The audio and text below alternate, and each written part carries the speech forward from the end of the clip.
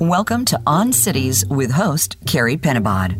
Over the next hour, you'll learn from Carrie and her guests how the design of the built environment shapes the quality of our lives.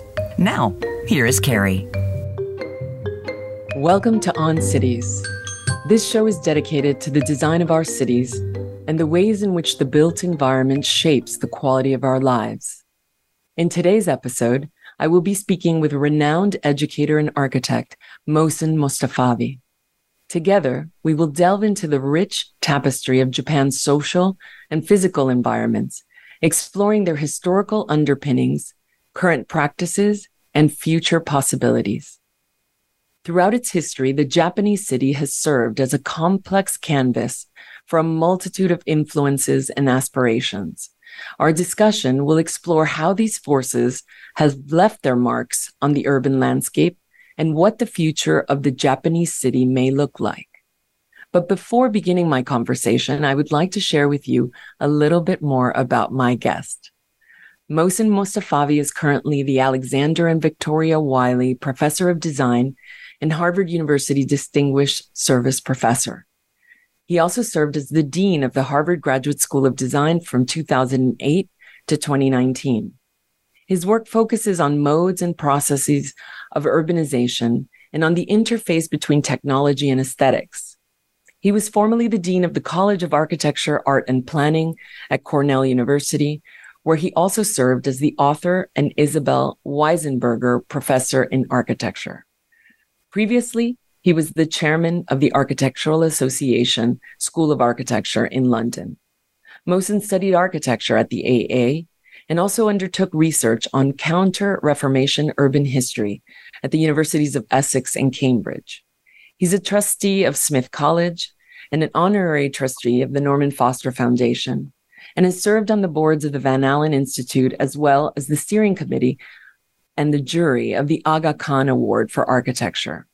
His research and design projects have been published in numerous journals, and he's authored or co-authored more than a dozen books, including Landscape Urbanism, a manual for the machinic landscape, Ecological Urbanism, that he co-edited with Gareth Doherty, and which was recently translated into Chinese, Portuguese, and Spanish.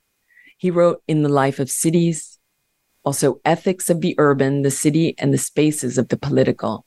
And most recently, he has authored Sharing Tokyo, Artifice and the Social World, and has a forthcoming book entitled Reinventing Japan. Welcome to On Cities, Mohsen. It is a pleasure to be speaking with you today. Thank you, Carrie. Thank you for having me. It's wonderful to be with you. In preparing for this conversation, Mohsen, I came across the writings of a British travel writer, Robert Byron, who described Isfahan as follows. He argued that it's among those rare places, like Athens or Rome, which are the common refreshment of humanity. He described the city as one that could rival the marvelous churches and domes of Florence and overwhelm you with its transcendental beauty. Mohsen, you were born in Isfahan. Can you describe your early memories of this city with our listeners? Well, that sounds wonderful, Carrie. Yes, well, I left Isfahan when I was a teenager. So in a way, my memories of the city are filled with nostalgia, with very specific things. So in terms of the city, describing it, it's interesting to imagine a very wide boulevard, not unlike the Ramblas in Barcelona, or, some people have called it the Champs-Élysées of the Middle East. I think that's probably a little bit over the top, but I think I often think about the Ramblas actually as an interesting comparison. So it's a wide avenue with lots of trees and people promenading up and down this road, and the road, this wide avenue leads to a river, which at one point was quite active and vibrant, and again people being around there. Nearby there is a park which has a wonderful pavilion in it. This pavilion is called Chehel Sotun, which in Farsi means 40 columns, but actually it's got 20 columns, but because it has a pool right in front of the pavilion with the reflections, it's always referred to as the pavilion of 40 columns. Nearby, there is a really big square. It's called the Maidan, and it's something like 500 meters or more long. And it used to be a place where people played polo in the 17th century. Most of these constructions, the development, the evolution of the city is from the 17th century. It's referred to as the Safavid period.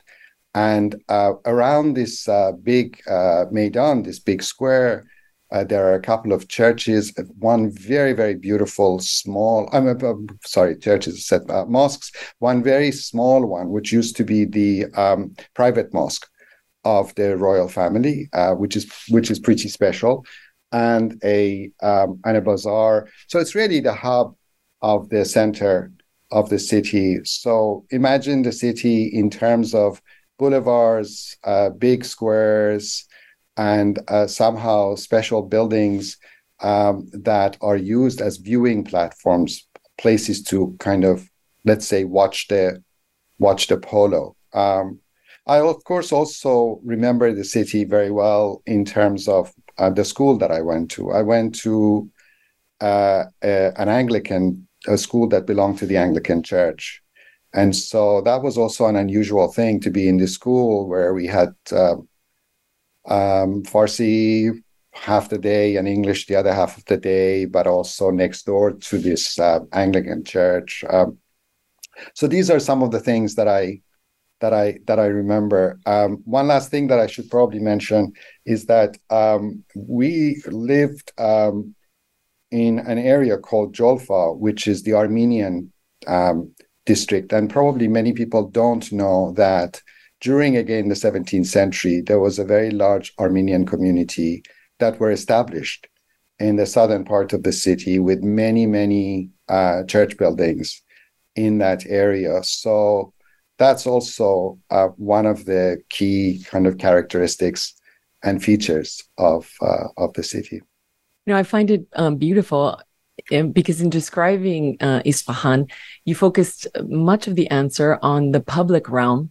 And so, the sort of collective spaces of gathering and how they seem to not only be a destination for tourists, but a part of the daily life of the citizen of Isfahan. And I also found the answer poignant because it seems like you had an upbringing that was also kind of multicultural, certainly different religions, different cultures. And I can see how this may have later played out in your career, actually. And also in many of your writings, which focus broadly on the city, there is quite a bit of focus on the public realm. Certainly we're going to talk about that today, but I found it beautiful that that what you would concentrate on was largely not the private, but actually the collective spaces of Isfahan.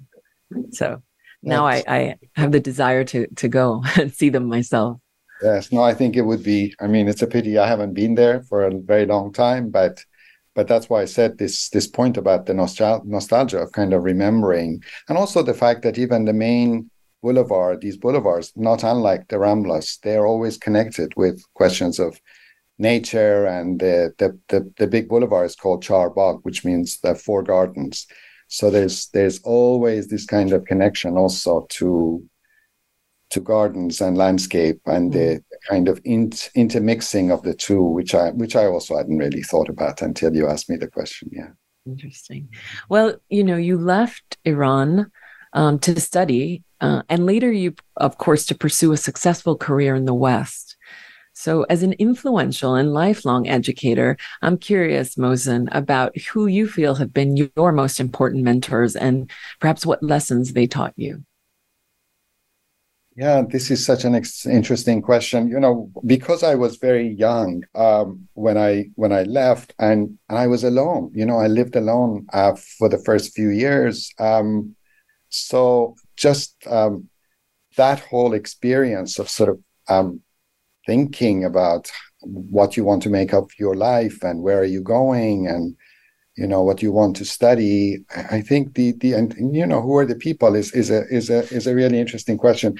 When I started school architecture school, I think there were a few people who were very important. One person who has really been very significant for me was one of my professors. His name is Dalibor Vesely.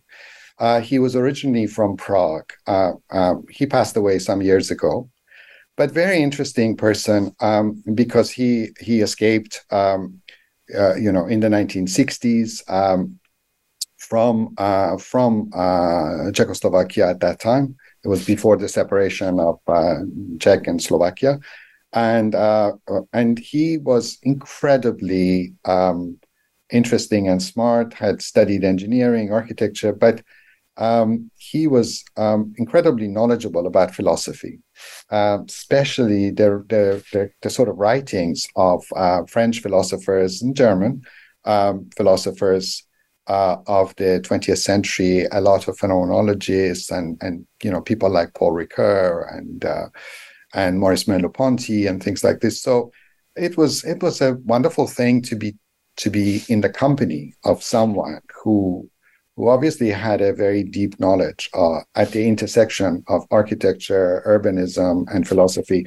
I later did graduate work, as you mentioned, at the University of Essex, and had both this Czech professor, but also another professor, dear friend and colleague who's still with us. His name is Joseph Rickwert. He's also from Poland. And he was really someone who understood very well the relationship between architecture and anthropology, of how people live. And he wrote a very interesting book called The Idea of the City, or The Idea of the Town, actually, The Idea of the Town. And I helped with one of the publications in terms of images and taking photographs, called The First Moderns. He was very interested in, when was the beginning of modernity, in a way. So I think between these two people, I had a combination of architecture, philosophy, anthropology, and in a way, visual culture, questions of perception, how we look at things, were deeply influential in some ways. Later on, I would say, coming to the States, the Spanish architect Rafael Moneo was someone that I had met in Europe before moving to the US, and found him as someone who combined this understanding of design and thinking, something very, very valuable. And for me, seemed like a continuation of the work of other people that I didn't really know and I hadn't met. Another Italian architect and writer, Aldo Rossi, for example. This is the kind of generation that I think was influential for us. And the main thing really is that these people thought and understood the relationship between architecture and the city. And that's something that I think has changed slightly in terms of architectural education and what we emphasize. And how so? Like, what would you say that we emphasize today that is different? I think that in the 1970s and 80s, there was still a very strong feeling that what we do and what we build is in relation to a particular set of issues and is in relation to a context. I think that with the evolution of technology, the way that we use computers, the enhancement of digital culture, I think schools also moved more towards technology and the teaching of technology. And in some ways, digital culture or digital technologies produce their own culture in some ways. And I think they've had, or at one point, they had a significant impact. I think that impact is changing. But for example, in the 1990s and the 2000s, I think this was a very important part of design education. And in some ways, that also then affects the training of the future teachers. And so this is one of the reasons that I've thought could be utilized in a way to account for the fact that there has been a kind of shift away from cities. We're going back there again. I think there is a lot more emphasis on the question of habitat, where we live, how we live, the environment more broadly, the care for that. And that's very significant. But I think we've gone through a period where, it's been harder, for example, for institutions in terms of their faculty, in terms of the direction of pedagogy, to emphasize this relationship between architecture and the built environment, or architecture and the city. Yeah, and perhaps it has to do with this kind of desire for hyper-specialization. And in you recalling your mentors, what I also found interesting is that these were individuals with great breadth and depth. And I think that when you understand the relationship between architecture and the building of cities, I think you have to have kind of large breadth and context, and perhaps also a little bit of humility to understand that, what your role is in the building of cities. And perhaps in hearing you say this, it's one of the reasons why I was interested in pursuing this show, because I do believe that the most sustainable and long-standing impact that we can have as architects and urban thinkers and designers is really the building of our cities and what type of cities we're leaving for future generations. So I think it's a fundamental question that should really be at the center of architectural education today. So thank you for that. So maybe kind of pivoting to your role as not only an influential educator, but also as a leader within notable institutions. You were the dean of the Harvard Graduate School of Design, as I mentioned earlier, but also the chair of the AA and the dean at Cornell. And in these positions, you initiated a series of innovative programs and research efforts.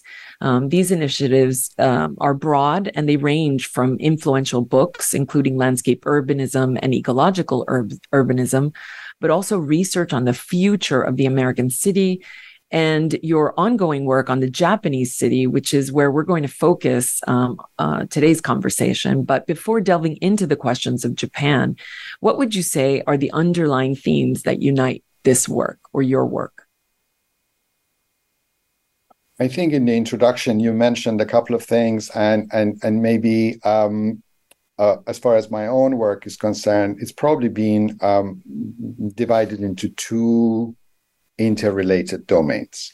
The first one is really the work that focuses on architecture and publications and research that really look at how is it that we think about design? How do we imagine? What are the mechanisms, means, and how do we perceive the things, the artifacts, the buildings that are around us? So books like On Weathering or Surface Architecture, in some ways, deal with this question of the mode, how something is made. For example, the relationship between industrialization and design, individual buildings, and the way in which they are affected by the industrial processes, and also the way in which they're situated, like their temporal dimension, for example, duration, which is the impact of the weather on buildings, and how these things are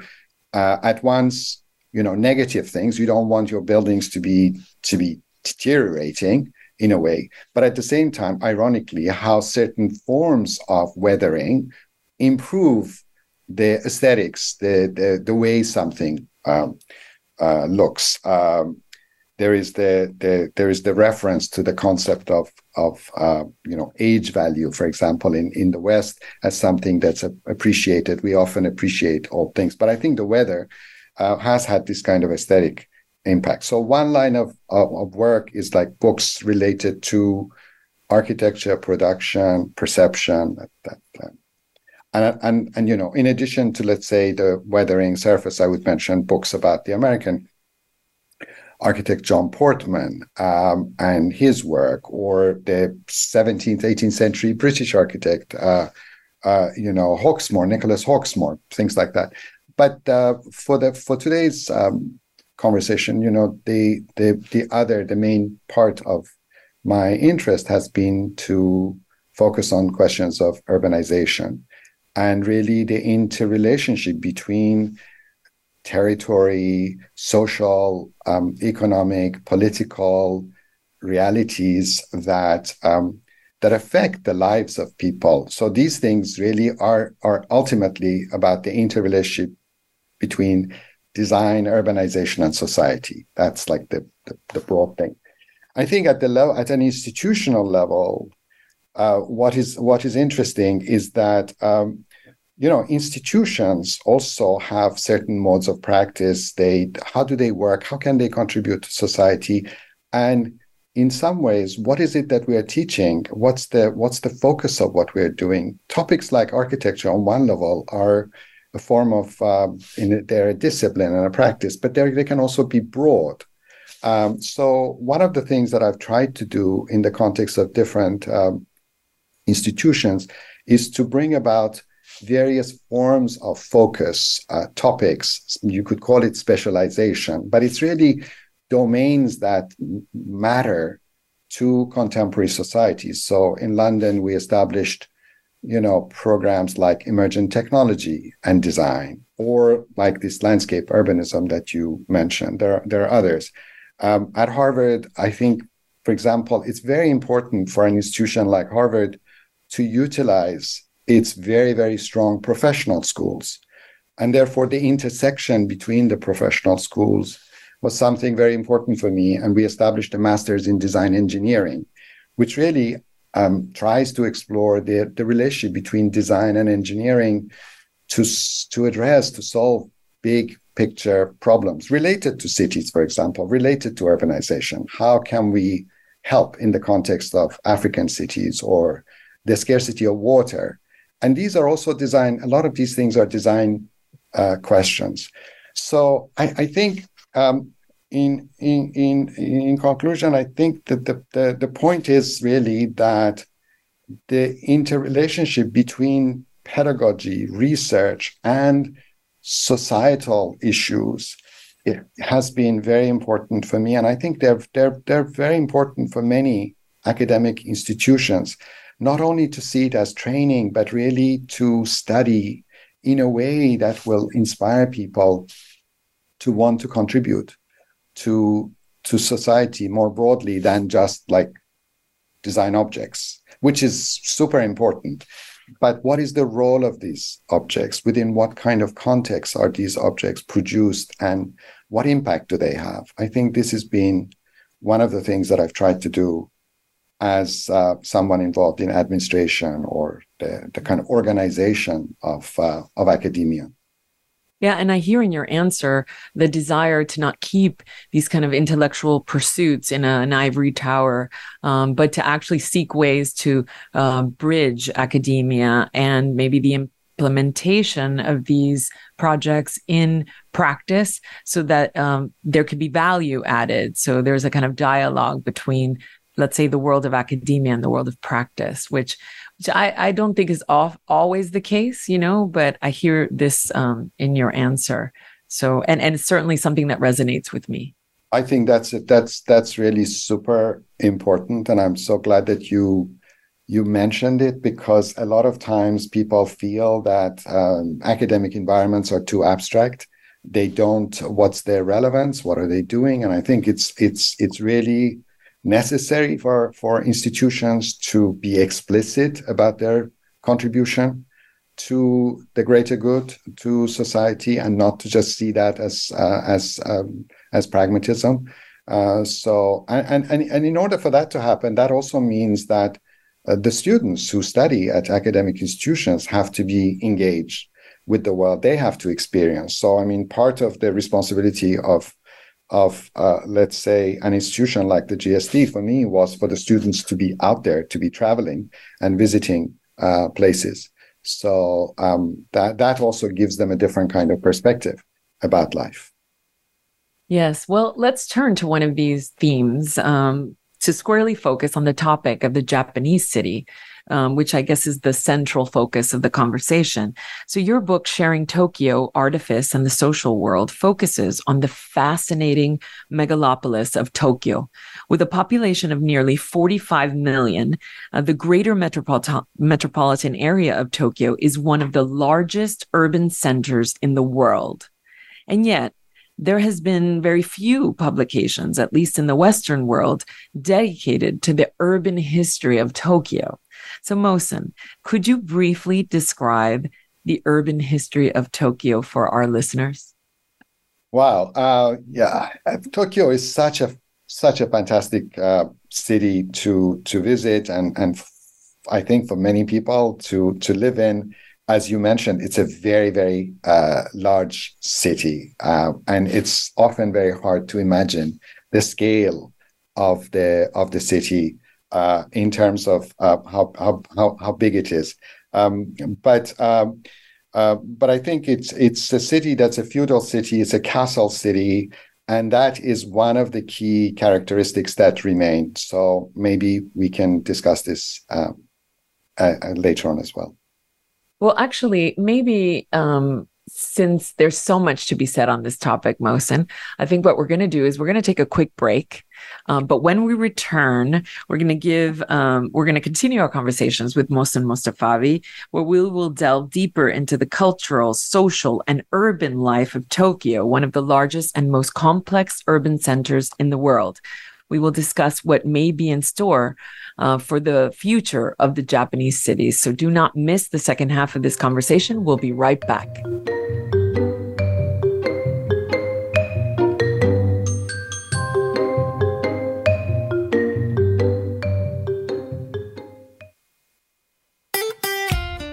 Follow Voice America at facebook.com/Voice America for juicy updates from your favorite radio shows and podcasts. Did you know that the quality of our daily lives is directly influenced by the design of our built environment? Our homes, our work, the way we move, and where we play are all shaped by the design of our cities. This thought-provoking new show from architect, urban designer, and educator, Carrie Penabod, examines the complex forces that shape the making of our physical world. Lively conversations with leading experts in a variety of fields engage some of the greatest challenges facing our cities today, including climate change, affordable housing, embedded technologies, infrastructure design, architecture and the arts, urban policy, social mobility, and much, much more. Tune in every Friday at 11 a.m. Eastern Time, 8 a.m. Pacific Time, so that together we can design a better world. Voice America programs are now available on your favorite connected device, including Amazon, Alexa, and Google Home. Through streams with Apple Podcasts, TuneIn, and iHeartRadio, listening to your favorite show is as easy as saying the show name followed by the word podcast. Hey, Alexa, play Finding Your Frequency podcast. If that doesn't work, try adding on TuneIn or on iHeartRadio or on Apple Podcasts. Have you become a member yet? Sign up now to become a member of Voice America. It's always free and easy. Plus, you get to take advantage of some great member benefits. Get unlimited access to millions of hours of on-demand content across all of our channels. Keep track of your favorite episodes, shows, and hosts in your own customizable library. Find out what shows you might be interested in based on your favorites. Plus, you get insider access with our newsletter. Membership gives you more. Sign up at voiceamerica.com and click register at the top right. The Internet's #1 talk station. #1 talk station. VoiceAmerica.com.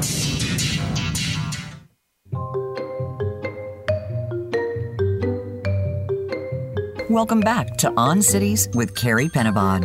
We hope you're enjoying today's episode. Now back to the show with Carrie. Welcome back. I'm continuing my conversation with renowned architect and educator Mohsen Mostafavi. Just before the break, we were beginning to delve into the topic of urbanization and the Japanese city. And Mohsen, we were talking about the urban structure of a city like Tokyo, which can oftentimes seem overwhelming to many. So can you describe sort of the urban structure of Tokyo for our listeners? Sure. one thing that would be important for the listeners to imagine is that in the heart of Tokyo, there was, and still in some ways is because of the Imperial Palace, a castle town. And because Tokyo was not actually called Tokyo until the latter part of the 19th century, it was called Edo. As a feudal city, it was essentially a kind of defensive organization of the city. And this castle town was where all the hierarchy affiliated with the military administration and running of the country lived. Also, this Japanese society was one that was related to land ownership, and people who had large areas of land in outside of Tokyo, also having their residences in the context of this elevated castle town, which was called the High City. The High City of the castle town also was adjacent to the Low City. That's where ordinary people lived. And Low City didn't just mean poor people. It meant the people who, since the feudal system, the militaristic operation had value, a lot of people that today, in terms of our society, we would think of as being very, very much part of a kind of upper class, if there is such a thing, they would be living in the Low City.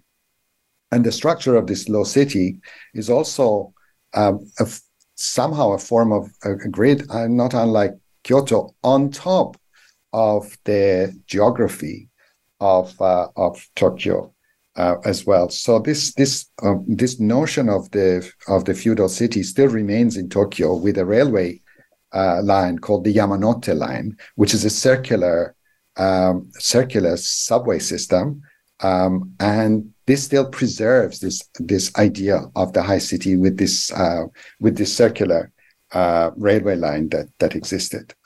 And but Edo, this feudal city, changed when the emperor, who used to live in Kyoto, was brought by people who then overthrew basically the feudal system in 1868 and the beginning of the Meiji Empire. And Japan started a really massive westernization process. And so Tokyo is also a city that has gone through an amazing period of westernization since the 1960s, and it affected its evolution and its culture and its development. And it's divided now into a series of wards or different districts. There are 23 in the central part, and I think 39 outside. So the greater metropolitan Tokyo is made up of these 62 municipalities, which is run and organized. So it's a fascinating, large-scale operation. The other small point is that, well, it's not a small point, but the city itself has always been expanding, but there has been a shortage of land. And one way for it to expand is to go into the water. And therefore, there's been a lot of land reclamation. So Tokyo is a city also of water and land reclamation, except today you don't really see much water in Tokyo because a lot of the rivers and canals and waterways have been covered up as a result of the developments that happened in the 1960s. So it's a very special topography of castle town, high city, low city, land reclamation, and then the kind of inner core of the city and the sort of the outer boundaries of the city. So the inner core is about 14, 15 million people. And as you said, the outer core, the population has been shrinking a little bit, but it's still, the largest population, urban population on the planet, which is fantastic. Yeah. I mean, having had the opportunity to visit Tokyo multiple times, I can say it's an extraordinary place. And just to underscore what you said, these wards, if you will, are referred to as kus in Japan, and they are in essence cities within cities. And just to give our listeners a sense of this, I mean, one of these kus can be as large as central Amsterdam. These are 23 that you're describing originally. So even though it's a massive scale when you think 45 million people, the way that urbanistically it's organized is each one of these, at least my experience, is a city in and of itself. And so it's a kind of polycentric structure, which allows you to even live and work and, live your life really within one of these kus. So there's a very interesting dynamism. But maybe if we continue to discuss the questions of Tokyo, or maybe more broadly Japan, it can be said that the story of Japan is one of disruption and continuity, or better yet, it can be described as an ongoing tale of destruction and rebuilding. Mohsen, can you shed a little bit of light on this fascinating history and what maybe we can learn about the rebuilding of cities from the Japanese? Yeah, the Japan and especially Tokyo have a very interesting history in relation to destruction and rebuilding. In the 20th century, the most famous example of this kind of large-scale destruction is an earthquake, which is called the Great Kanto earthquake of 1923. It destroys everything, really pretty much a very large part of the physical environment. The Japanese, however, are very, very good at rebuilding. So they rebuild. And one of the methods or traits of rebuilding is that they often rebuild utilizing the existing pattern of development, what was there before. Unlike many utopian cities where there is a brand new vision that is implemented on a piece of land, in the case of Tokyo, you see this continuity between the traces of what is there and what reappears. So the Japanese rebuilt after 1923, but the next major event is the 1945 firebombing by the Allied forces. And this firebombing, it's a bombing that also, because of the fire, it destroys all the buildings. So if you look at images of Tokyo after 1945, you see basically vast territories of flat land with the odd building that survived, maybe because of the kind of material that it had. Certainly all these buildings that were built of wood, they all disappeared in the earthquake. And then again, the Japanese go on rebuilding very quickly after 1945. And there's a massive kind of interesting impetus in 1964 when Tokyo also hosts the Olympics. And they do a lot of new buildings, stadium, lots of highways, infrastructure. And I think related to what you were saying about these wards before, the railways and the railway stations become also part of this polycentric, part of these nodes. So the infrastructure development is also something that has been rebuilt. But again, there's been the 1995 earthquake in Kobe, the 2011 Tohoku earthquake and tsunami. And so this idea that the country has to deal with these kinds of devastations, it's something that Ulrich Beck, the German sociologist, called risk society. We essentially now are living in the context of a risk society because of climate change, because of these earthquakes and so on. And it's really in the DNA of the Japanese. And culturally, one of the kind of maybe slightly funny things is that the Japanese themselves have made, I don't know, something like 11 or 12 movies that are these King Kong type movies where the whole emphasis is on the destruction of the city. So not only do they live, in a way, with the memory of this, but it's so present, even within the context of contemporary culture, that there's been a lot of films made where the city itself is attacked and destroyed, including some of its kind of famous, more recent structures that get demolished in these films. Yeah, so, I mean, it's fascinating to hear you describe it, actually, and I think that there's a lot that the Japanese can teach us, right? They're like the phoenix; they rise time and time again out of the ashes, and each time sort of rebuilding, perhaps more confidently than in the past. And when I hear you talk about this question of rebuilding in response to natural or even political disasters, maybe it's also, and I think we were speaking about this off air before the show started, it's also a cultural phenomena, right? Because historically the Japanese are building in wood, and unlike, let's say, the stone buildings of the West, wood, weathers, to go back to your point, and then needs to be rebuilt. So in addition to the response to the natural disasters, I think it's also culturally embedded in Japanese society, this kind of question of rebuilding. So they have a lot to teach us. But I mean, you touched upon the question of the rail earlier, and I think the rail in Japan is certainly kind of avenue for connectivity and mobility, but also plays a role in the idea of the collective and the public realm. So, really, when we think of cities, we're always, in a way, oscillating between the individual private spaces and the collective public realm. But Mohsen, how would you describe the character of public space in a city like Tokyo? Because I think it's quite different than our ideas of public space in the West.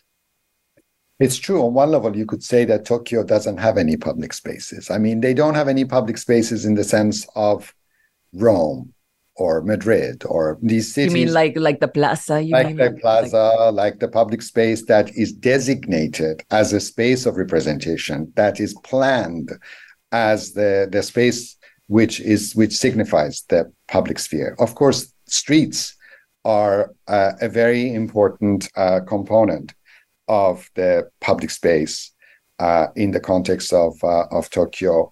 As it has evolved in terms of new developments, the underground has become an important part of it, because let's say we look at a city like LA, and it's about expansion, it's about horizontality, it's about the sprawl into the sort of hinterland.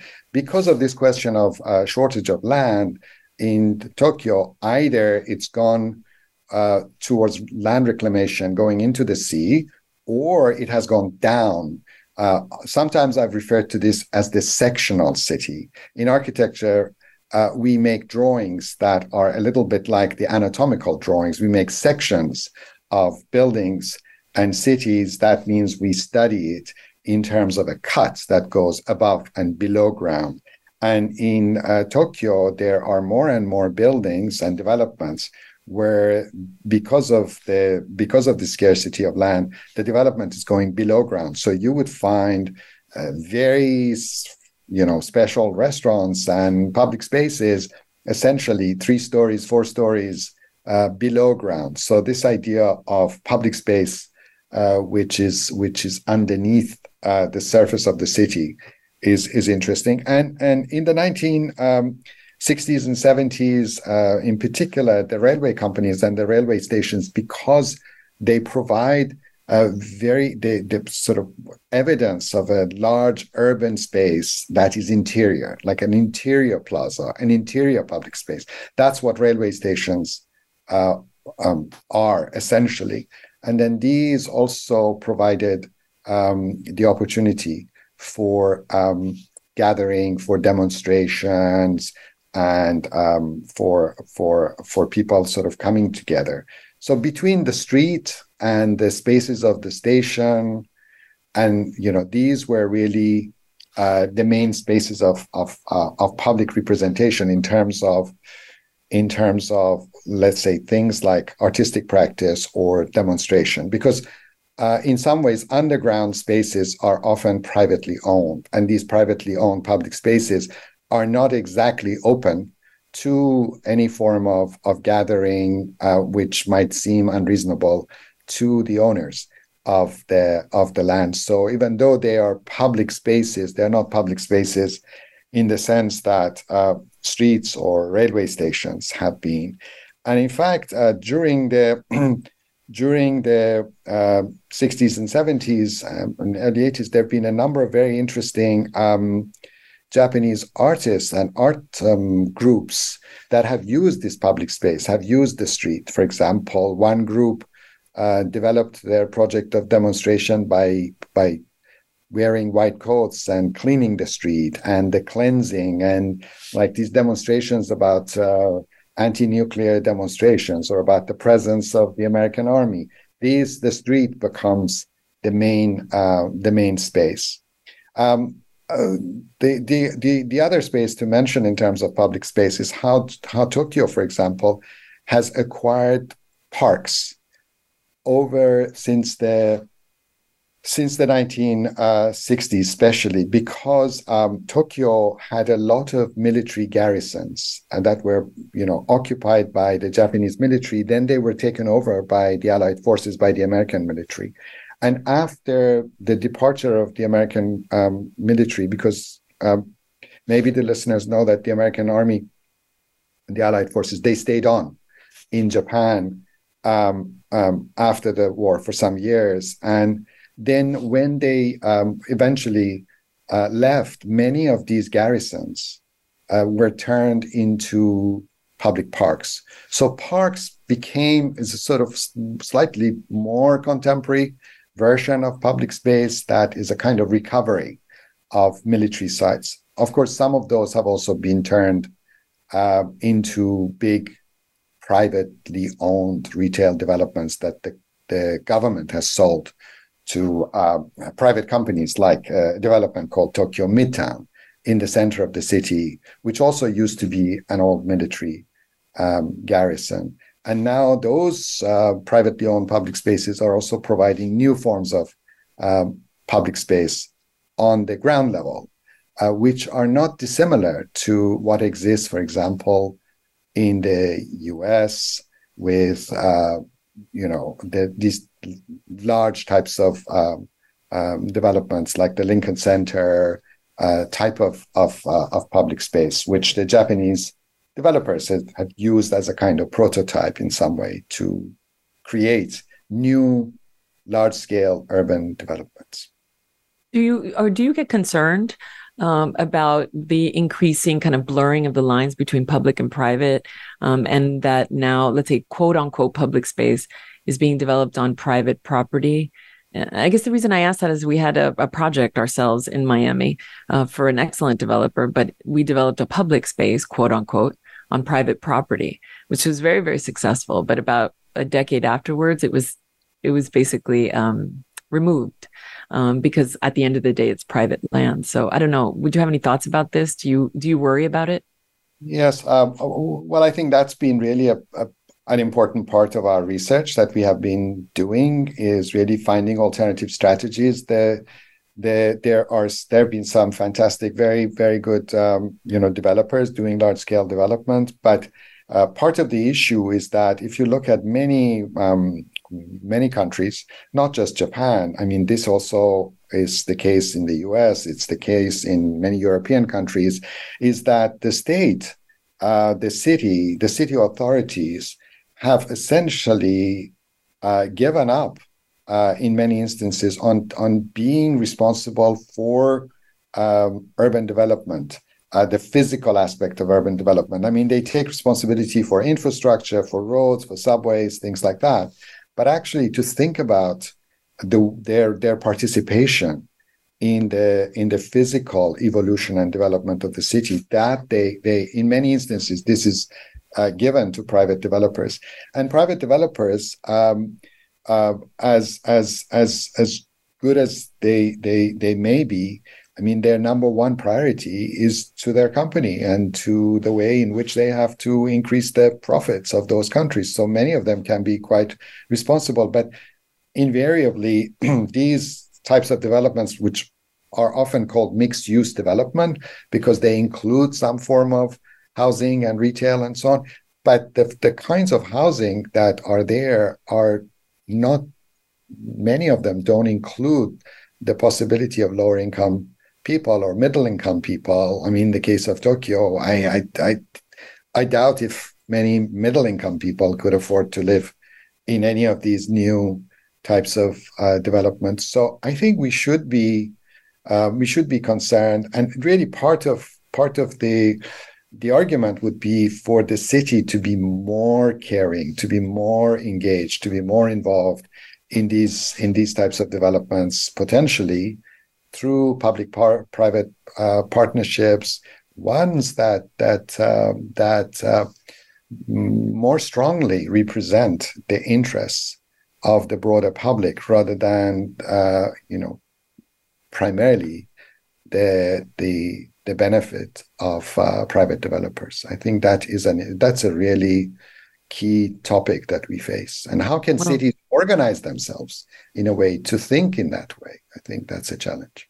Yeah, agreed. And probably the subject of an entirely different show. So I'll have to invite you back, Mohsen, so we can continue to debate that. But we are coming to the end, towards the end here. But I just want to make sure you can say a few things about your upcoming book titled Reinventing Japan, that delves into an in-depth study of the topic of depopulation.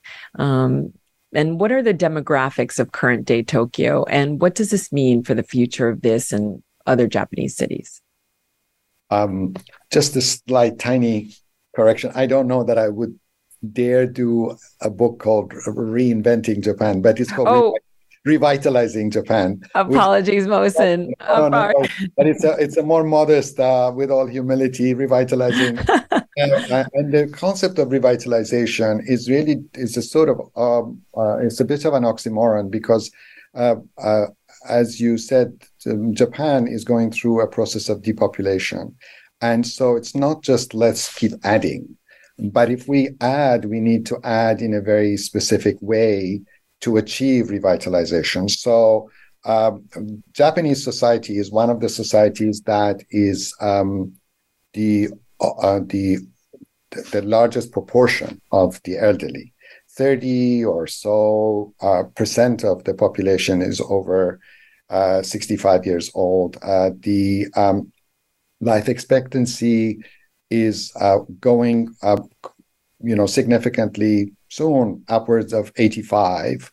And there is a very low birth rate, and there is relatively low immigration, even though that's been increasing slightly. This means that the Japanese society, Japanese city, is going to have more people living longer and fewer people who are going to be the working population. So this just doesn't work. And so I think part of the challenge of revitalization is really to develop a distributive model of urban development where not all the projects are in Tokyo or Osaka, but maybe some of the smaller cities can also be revitalized in a way that will attract people from the different regions, and that we will have a more distributed idea of society. And with that, hoping that we'll be able to revitalize the country, revitalize Japan in the context of depopulation. And I believe the book will be out this month, so I'm looking forward to reading it. And I need to ask you my last question, which I'm asking all my guests. So maybe in about a sentence or two, Mohsen, I'm curious, what is your favorite city and why? I think, Harry, that's such a tough question to ask as the last question and then give me 1 minute. I know I'm being unfair here. There are lots. So, but if I was being super brief and didn't mention all the other cities, of course, the Japanese cities, Tokyo and Kyoto in different ways. But, one city that I've spent a lot of time with, and I think in many ways I could explain why, if we had more time, is probably London. In the sense that in many ways, it also has many of the ingredients of what I would say is a decent city, and that the environment produces there's certain possibilities of people, individuals leading a kind of decent life. Things are changing there as well, and it's not all amazing and wonderful. But I think this idea that cities could enable a life of kind of humility is something that I think London possesses to a great degree. And so I like it for that. Yes, agreed. Well, thank you, Mohsen, for your leadership in architectural education and for your meaningful contributions to the discipline. It was wonderful to have you on the show. Next week, I'm going to be joined by Reed Kroloff, the Dean of the Illinois Institute of Technology's College of Architecture, where we will be speaking about the role of media and its relationship to architectural production and the future of architectural education. You can get all previous episodes of On Cities on Apple iTunes, Spotify, or wherever you get your podcasts. Thank you for listening, and I look forward to connecting with you again next Friday. Thanks again, Mohsen. It was a pleasure. Thank you so much, Carrie. Thank you. Thanks for listening to On Cities with Carrie Penabod. We hope today's episode has given you some insight into how the design of the built environment shapes the quality of our lives. Please join us again next week.